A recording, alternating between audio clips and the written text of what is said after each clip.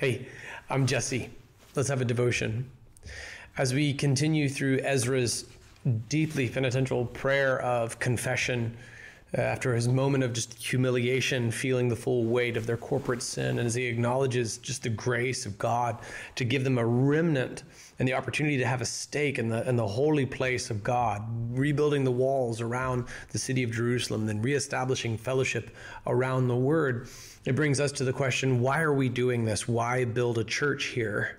Because if the answer to that question is so that I have a place where I can go and worship, we're missing the point here. We're New Testament believers. We've been called with the Great Commission to make disciples.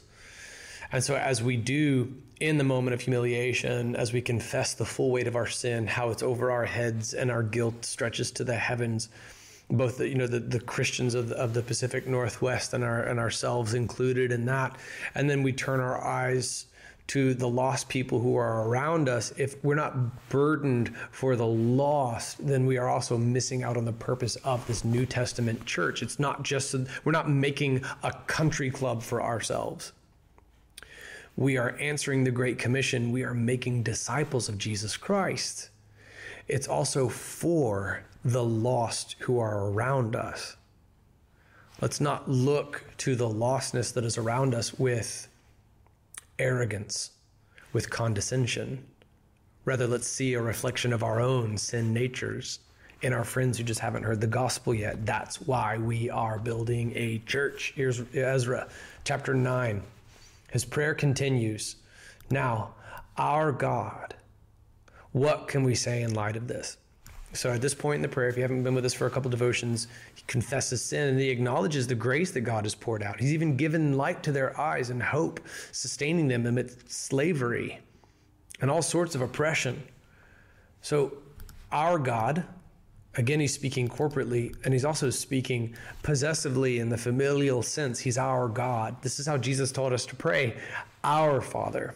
It's a big deal when the Son of God tells you to talk to his Father and call him our Father, our God. What can we say in light of this? Indeed, what can you say in light of such incredible grace? You certainly can't say, thanks, it's about time. You can't say, well, yeah, that'll do. Like, what can you say? It's this overwhelming avalanche of grace and forgiveness and mercy.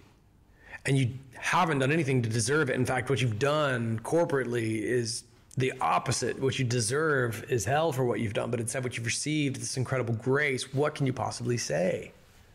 For we have abandoned the commands you gave through your servants, the prophets, saying, the land you are entering to possess is an impure land.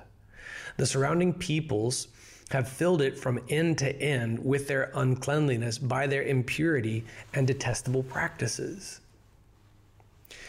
You probably never imagined the Bible would talk about what we now call the Holy Land that way.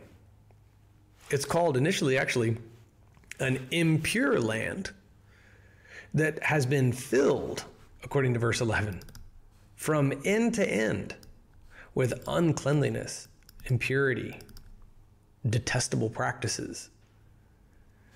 When I was on, I guess it was a mission trip, I was really ministering to missionaries. They brought me in to speak to this group of missionaries, and I told them before they booked me, I was like, look, I'm going to be the least knowledgeable person there. I've been on mission trips, and I've been on long-term missions, and I've been to several countries, but there's no way I could sit across from a missionary and be like, hey, listen, here's what you need to do. Let me show you how to be a missionary, because I don't know how to be a missionary. I was like, the one thing I can do is I can bring my Bible. And they're like, that's exactly what we need. And so I was working on a curriculum line for Lifeway at the same time. And I was speaking at this conference. And so we would have our sessions and their devotions and our worship time. And then they would go on break and we would all kind of have time to roam around this place in Chiang Mai, Thailand. And it was a beautiful place with gardens everywhere. It was incredible. It was just really exquisite. We got to see a little bit of Chiang Mai and have the touristy experience. I ate a cricket. It didn't taste good.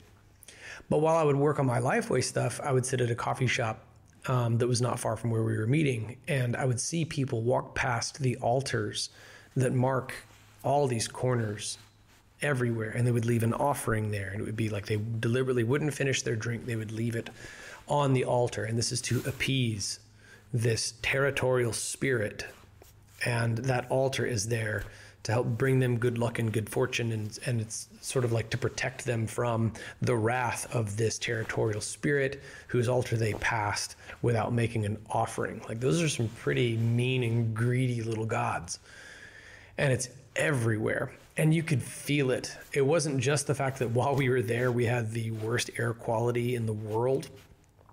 Google was like warning me when it realized where I was. Like, don't go outside.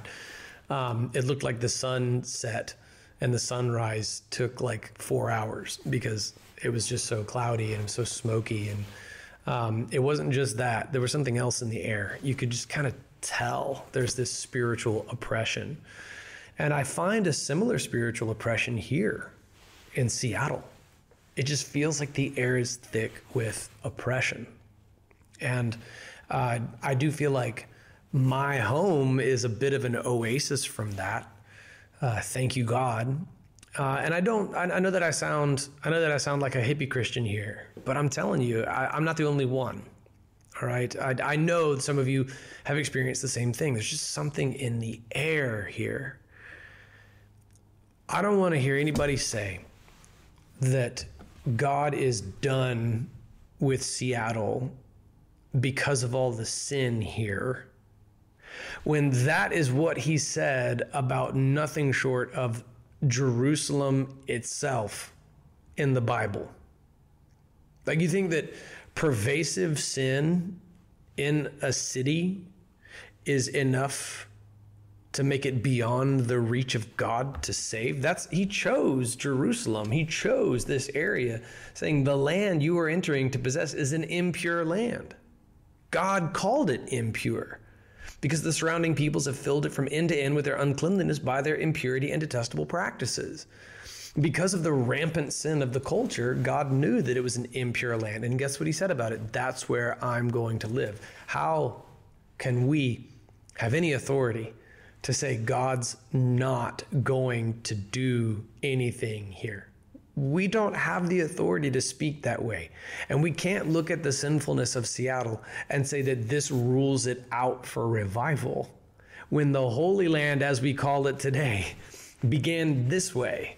Here's Ephesians 1, 7 through 8. In him we have redemption through his blood, the forgiveness of our trespasses according to the riches of his grace that he richly poured out on us with all wisdom and understanding. We are no better off in our flesh than any of our neighbors.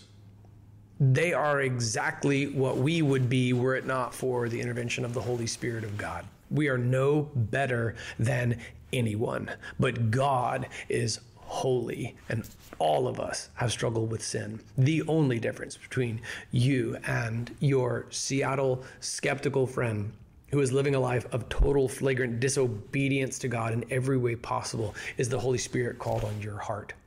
And he hasn't called on your friend, or perhaps he hasn't called on your friend yet. You don't have the authority to tell God what he can't do. There is no land that is beyond the atoning, redemptive capacity of the blood of Jesus. Romans 12, verse 3. For by the grace given to me, I tell everyone among you not to think of himself more highly than he should think. Instead, think sensibly as God has distributed a measure of faith to each one. This is humbling right here. We ought not think of ourselves more highly than we should. In humility, we consider others better than ourselves. We put the needs of others first. This is why we're building a church. So whether you're in Chiang Mai, Thailand, that is littered with pagan altars everywhere and is 1% Christian, or you live in Seattle, or you are Ezra and you live near and you're being called to Jerusalem, that was known for all of its impurity. In any sense, God is able. The blood of Christ is limitless in its capacity to redeem.